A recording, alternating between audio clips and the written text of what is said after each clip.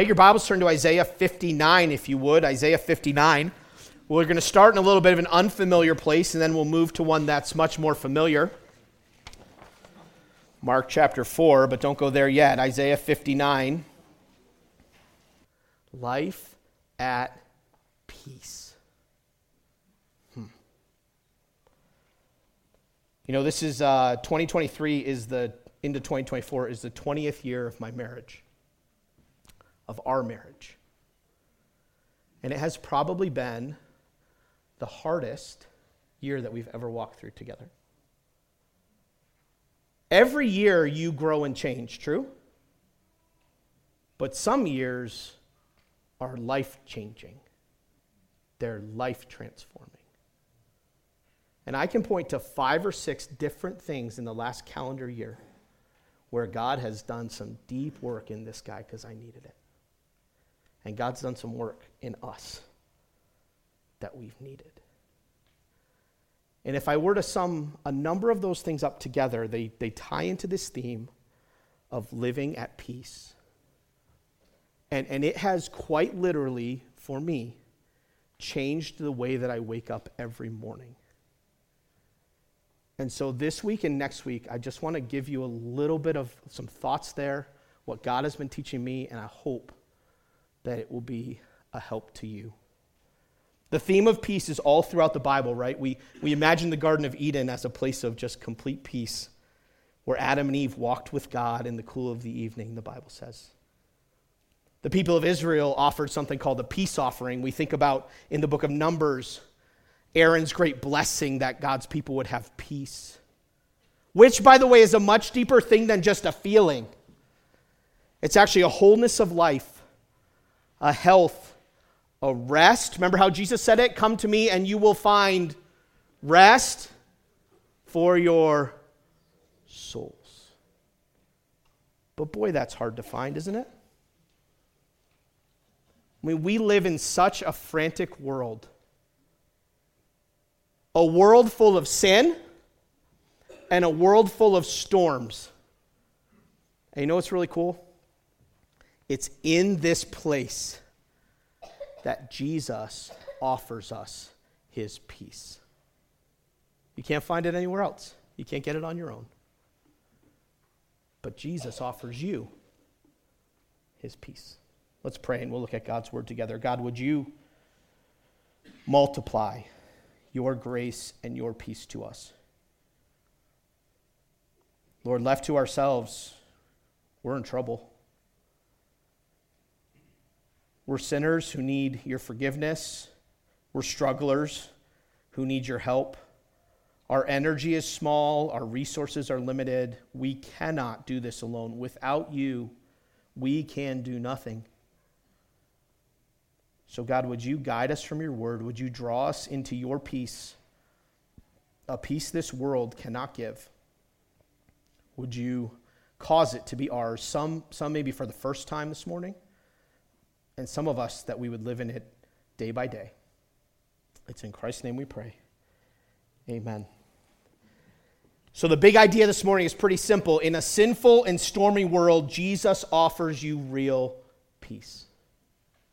It's kind of interesting. New Year's is the time when our society talks about setting goals and objectives and vision and da-da-da-da. And if you think about it, we live in a world that's always like push, push, push, push, do more, be more, accomplish more. Right? It's kind of the American dream. You can have it all. That's a lie. And so my hope this morning is that you hear the voice of Jesus to your soul. Peace, be still. Peace is possible. Do you believe that? Why does living at peace seem so impossible? Why are our souls so restless, right? Why are we so agitated? Why are we so unsatisfied? Why are we so discontent? Isaiah 59. I want to walk through the first 13 verses here in about 5 or 10 minutes. I just want to make some notes as we walk through them. But part of the reason why living at peace seems so impossible is because our sin destroys peace. Look at Isaiah 59. This is on page 618 if you're using one of those Bibles in the chair rack. By the way, if you'd like to have that Bible for yourself, take it. It's yours. We'll restock it. We're happy to do that. Isaiah chapter 59, listen to God's word. Behold, the Bible says, the Lord's hand is not shortened, that it cannot save, or his ear dull, that it cannot hear. But your iniquities have made a separation between you and your God, and your sins have hidden his face from you, so that he does not hear. What do those verses teach us? Is God the problem? When we lack peace, when our lives are unsettled, when we can't, seem to be in a wholesome place, it's not God's fault. There's a few points here we'll walk through, but the first is this: God's ability is not the problem. It's not that he can't save. It's not that he can't hear. It's not that he's ignoring you. It's not that your sin is so great that you're like past the realm of God being able to help. God is not the problem. Look at verse 3. For your hands are defiled with blood, your fingers with iniquity, your lips have spoken lies, your tongue mutters wickedness. No one enters suit justly, no one goes to law honestly. They rely on empty pleas, they speak lies, they conceive mischief, and give birth to iniquity. Sin is all over us. Our hands cause harm. You see that? There's blood on our hands. You say, I've never killed anybody. You've harmed people. Your decisions and choices, your gossip, you have blood on your hands just like I do. We harm other people in our actions. Our lips speak lies. We've created a category, right? Little white lies. They're the not bad lies. But when it's to our advantage, we're prone to exaggerate. We're prone to put down other people, speak evil of other people so that people be more impressed with ourselves. I do that. James says if you don't sin with your mouth, you're a perfect person. Parents, your words ever gone to a place they shouldn't have gone to? Mine have. When I have to have this little conversation on this level, right? Hey, buddy. Hey, Dad got really upset there and I was wrong. Would you forgive me? Our relationships are broken. Verse 4 says we take each other to court. We don't even do it honestly. Sin is all over us, and sin produces awful results. Look at verse 5. These next couple verses are the things nightmares are made of. Anybody have arachnophobia? Any spider haters out there? Yeah, I got some. Right, I'm not a spider hater. Bees are kind of my thing. Don't like bees. I had a really bad experience as a kid. I'll tell you that story sometime, but I'm terrified of bees, even the kind that won't sting you. I'm convinced they will, and I might die from a stinger this big. But look at these next few verses. Snakes and spiders, all the best things. This is the picture of what our sin does. They hatch adder's eggs. They weave the spider's web. He who eats their eggs dies, and from the one that is crushed, a viper is hatched. Their webs will not serve as clothing. Men will not cover themselves with what they make. Besides catching little bugs, a spider's web is no good to weave anything out of. The consequences go on. Their works are works of iniquity, and deeds of violence are in their hands. Their feet run to evil. They are swift to shed innocent blood. Their thoughts are thoughts of iniquity. Desolation and destruction are in their highways. Verse 8, and the way of peace they do not know.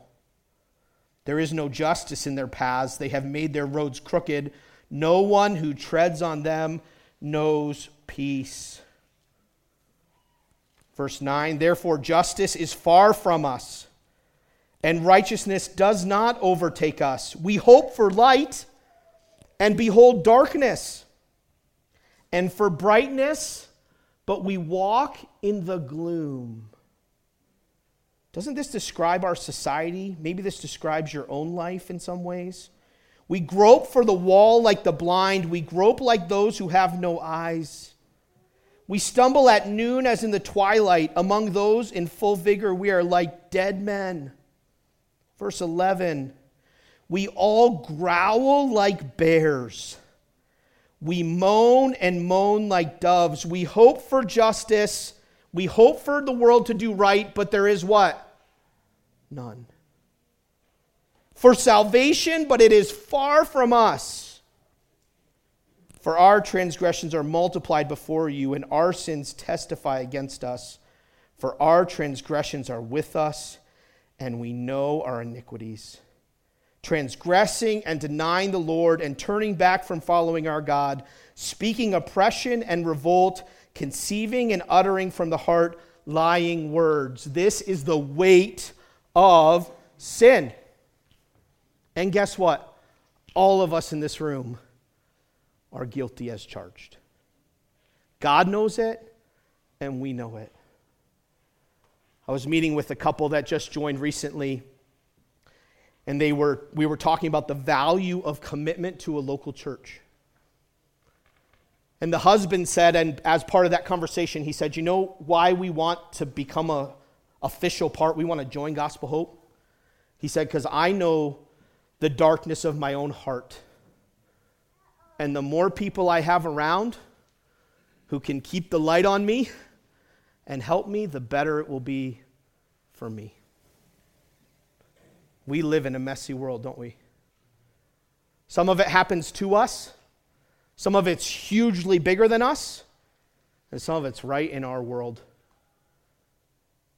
I say this on a regular basis, but you know what one of the biggest problems at Gospel Hope is? Me. Because I'm a sinner, and I struggle, and I do knuckleheaded stuff. See, some of us need to stop thinking that if just certain people in our lives were fixed or certain circumstances were fixed, we would have peace. We live in a sinful world, and it makes messes everywhere. Say, but at least I'm better than other people. Then you lie to yourself. You are proud. Say, I got it figured out. No, you don't. You need verse 1, the Lord's hand that can save. The Lord's ear that can hear. Romans 3:10 says it really simply, there is none righteous. No, not one. And the sooner we get that, the sooner we can know God's peace. John Newton famously came to Christ after being a slave trader, and he wrote the hymn that most of us know, Amazing Grace. And he observed after many years of walking with God that the further along the road he went, the more he was aware that he was a great sinner and that Jesus was a great Savior. But it's not just our sin that destroys peace. There's that verse that was in the middle. It's also life's storms. Turn to Mark chapter 4. Why are we unsettled? Why don't we live at peace? Well, a lot of it is our sin and the sin of people around us. But Mark chapter 4 tells us that there's something that steals our peace, and that's the storms of life. Now we go from a place that's not that well known to a story that's very well known. Mark chapter 4, verse 35. Jesus has just been teaching. If you look back in the chapter, you see the parable of the sower, some other things he's been teaching about not hiding the truth, how the mustard seed grows. Verse 35 says this, on that day, when evening had come, Jesus said to them, let us go across to the other side. Simple thought. Don't forget that 4 of these guys were fishermen by trade, so they were very comfortable doing this. The tax collector, my namesake, might not have been as comfortable, but the fishermen were on it. And leaving the crowd, they took him with them in the boat, just as he was. Jesus just finished teaching. He's like, I'll get in the boat. And other boats were with him. Lots of people wanted to see where Jesus was going. And a great windstorm arose, and the waves were breaking in the boat so that the boat was already filling. They were bailing water, but they couldn't get it out as fast as it was coming in. But Jesus was in the stern, asleep on the cushion, taking a nap. And they woke him and said, Teacher, do you not care that we are perishing? Life is full of storms, isn't it? This is a powerful picture. The Sea of Galilee is actually known for these abrupt storms that would come up, right? The bluffs that are there and the way the terrain is, they would have these violent storms that would happen. Colleen and I experienced a violent lake storm the first time we camped on Bear Lake. Anybody else been to Bear Lake? It's a beautiful place. Who loves Bear Lake? This is a very Utah thing. Who loves? Yeah, that's good. You don't have to be ashamed. Beautiful place. It ain't the ocean, but it's a beautiful place. Beautiful spot. First time we were on Bear Lake, we decided we would tent camp. Although I observed something when we set up our tent camp. We were the only ones tent camping. That should have been a warning to us. Well, we were kind of on the one corner of the lake, and we set up our tent. We had like our little shelter house. You know, you cook in and over our picnic table or something. And we hadn't been here long. I mean, we've been here just a bit. By the way, this is number 2. If that's bothering you. Just lost a number there in the transfer. Can count even on December 31st. We're really trying to get you to think about the first. It's coming. So we set up our tent camp, and then we stayed the first night. It was nice. The second night, we did a drive. We drove out around the lake. It's not huge, but it's a decent drive to drive all the way around Bear Lake. And we got all the way up to the corner that was opposite where our tent was. And a storm blew in. A Bear Lake storm. And that thing was whipping, and you could feel the wind. And even on that little lake there, you're starting to get some waves. It's getting choppy. And then I had this thought, oh no, my tent. And we drove back, and it took us probably 25 or 30 minutes of fear to drive around the lake. And by the time we got back to our tent, our little shelter house was no more. The legs were this way, the tent was this way, it was just it was like wrenched to bits. Our neighbors had like dropped down our chairs and done the neighborly thing to care for us. And then I'll never forget, Colleen and I, we dropped, our tent was moving. It was brand new, actually. We just got this new tent, and it's moving like this. So we're in true marriage form, yelling at each other, you know, because our tent is more important than our marriage at that point. And Tim is scared. We're trying to drop the tent in the wind. It's a whole adventure. And good news, our tent survived. We did not. We left Bear Lake that afternoon, got a hotel in Logan, and regrouped. But if you've ever been in a big storm, that's where these guys were. And that's how life is, isn't it? Jesus said in, I think it's John 16, in the world, you'll have tribulation. And it could be health, could be finances, could be a job, could be a relationship, could be a whole bunch of little things piled together, couldn't it? Life is full of storms. And the interesting thing, right, is that the storm is just not just happening outside these guys, it's also happening inside them, isn't it?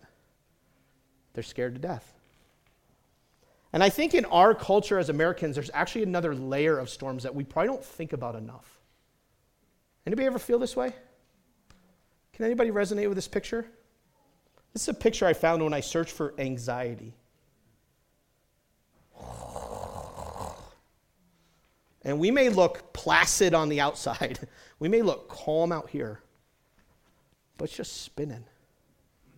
I don't know if you've ever thought of this. Certainly part of it's sin. Part of it's trials and struggles that we go to. But I don't know if you've ever thought about the culture that we live in. Do you know, I think an unintended consequence of all that we have, and even the American dream to some degree, is that we live in a storm we don't even notice.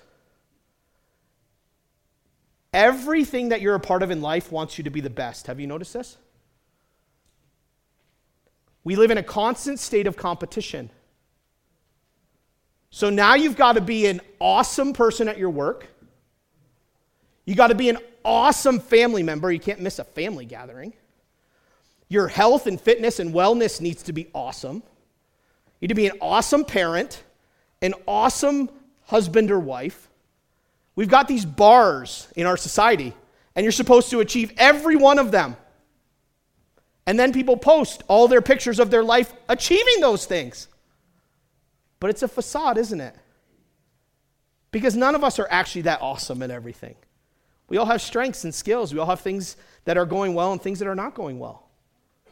But we live in this world of more and more and more and more. And if you're not careful, it will actually turn from an incredible opportunity to a crushing load. Do you feel that? I feel it. More is not always better, is it? A few weeks ago, Tim went to a birthday party. Some of you have heard this story.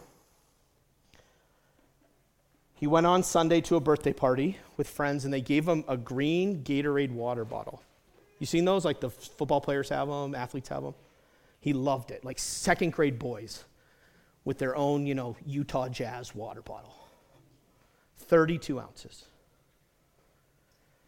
And he'd been sick a little bit that week. We got him back to school on Thursday. And Colleen called me at noon on Thursday. She said, Matt, you need to come. She's working that day.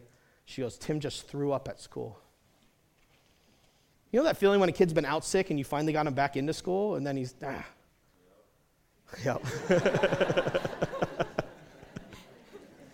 Somebody's awake. I'll take it. This is so peaceful. I'm going to take a nap. I picked him up. He didn't look too bad.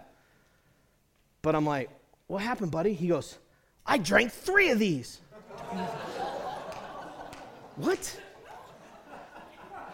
He weighs 62 pounds. I'd sent him with half a water bottle of water.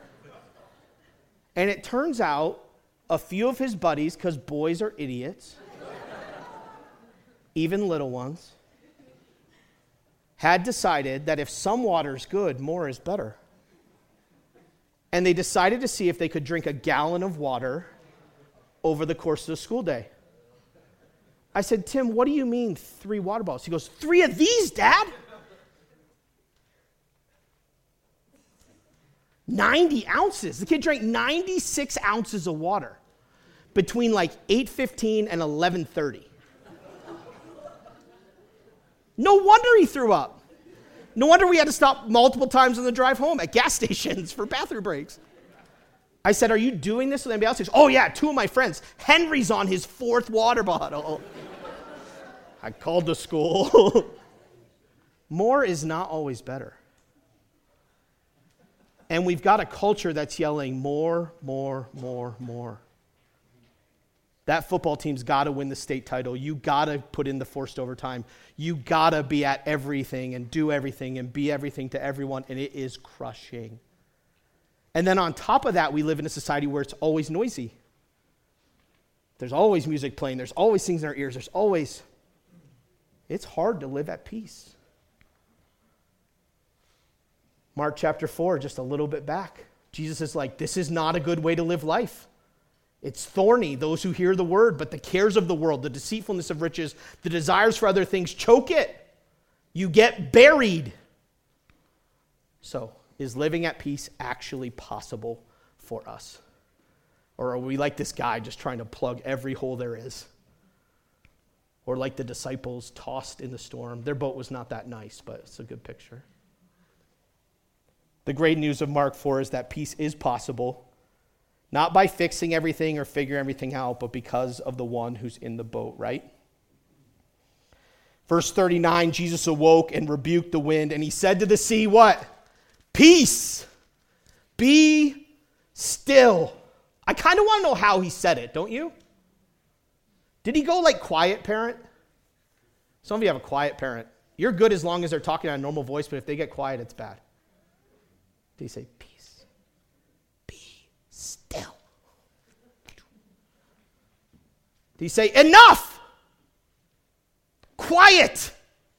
By the way, that's what these 2 words mean. It's kind of like, hush, be quiet. And what happens? Whammo. And I want to encourage you this morning that if you know Jesus, you can hear these words from him just like that crazy sea did. In the midst of the storms, in the midst of the crushing load, in the midst of a sinful world, Jesus offers real peace. The kind of peace that Philippians 4 says is perfect, or Isaiah 26 says perfect peace. Philippians 4 says peace that passes understanding. How? we'll finish with this. Jesus offers eternal peace with God. Maybe you're here today and you've been trying to figure out your own way to God. I'll tell you, you won't get there on your own. You won't fix your own sin problem. You won't make yourself right with God by giving a certain amount, by serving a bunch of people, by being a better person, by pulling yourself up by your bootstraps, by keeping all the commandments. All you'll find out if you try to keep all of God's laws is how sinful you are, because that's what God's law does. It exposes our own hearts. But listen to what the Bible says about Jesus. Therefore, since we have been justified by faith, we have peace with God through our Lord Jesus Christ. That's what Jesus was doing when he died on the cross, right? He was offering us a way of forgiveness and mercy and peace. But it goes further than that, and I think this is where we struggle. Jesus actually offers you and me internal peace every day. Do you know you don't have to wake up with that churning? You don't have to live restless. You don't have to try to plug all the holes and fix all the things. Because that's the lie we tell ourselves. If I could just get through this storm, I'd be okay. If I could just plug all these holes just right, I would have peace. One, you can't ever do it. And two, even if you did, you'd find out it wouldn't satisfy. Jesus offers you eternal peace. Listen to John 14, verse 27. He says this, "Peace I leave with you. My peace I give to you." You say, is this world peace? Nope. This is you peace. Not as the world gives, do I give to you. Let not your hearts be troubled, neither let them be afraid. See, this is a personal peace that can only be found in him. You say, well, I'm just the anxious type. What would you say if someone said, well, I'm just the angry type? Well, I'm just the greedy type. Well, I'm just the lustful type. You may have a bent that direction. We all have sins that are natural to us that we struggle with, but they're all still wrong. And there's always a solution. So I'm just the fearful type. Peace I leave with you. My peace I give to you. You say, well, that's not a real promise. It 100% is. It absolutely is. If you know God and walk in his ways and follow him, there is a place of rest for your soul every day. And listen, nobody lives in it perfectly because we all sin and struggle. But it's a real thing. And what I'm afraid is that some of us have come to believe that we can have eternal peace with God, but we can't actually have daily peace. Do you know what the New Testament letters say over and over again? Grace and peace. We need it. We need it with ourselves. We need it in our relationships. We need it in our world. Do you know God's peace? Do you need God's peace? I do.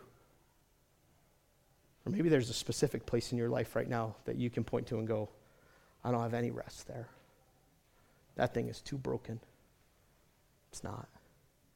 The Jesus who told the storm to quit it is the Jesus who offers you and me his peace. And it's not in fixing the things outside of us. It's not in just getting through that next thing. It's actually a daily rest for your souls that God offers you in the middle of the mess. Let's pray together. God, would you help us to believe this? Would you help us to believe your word, that we can live at peace, that we can have our sins forgiven through the sacrifice of Jesus, that we can have daily peace through the presence of the one who is in the boat, the one who gave his life for us, the one who sent his Spirit to be with us each day. Lord, we confess that is not an experience that we walk in all the time, but would you help us? Would you grow us? Would you change us? Would you do something in us through your word, through this truth that we could never do for ourselves? And may you make Gospel Hope a church family of peace together, not ignoring sin or problems, not having hard conversations, but actually of peaceful souls. Thank you for our guests who are here. May your word serve in their hearts as well. This morning we pray. In Jesus' name, amen.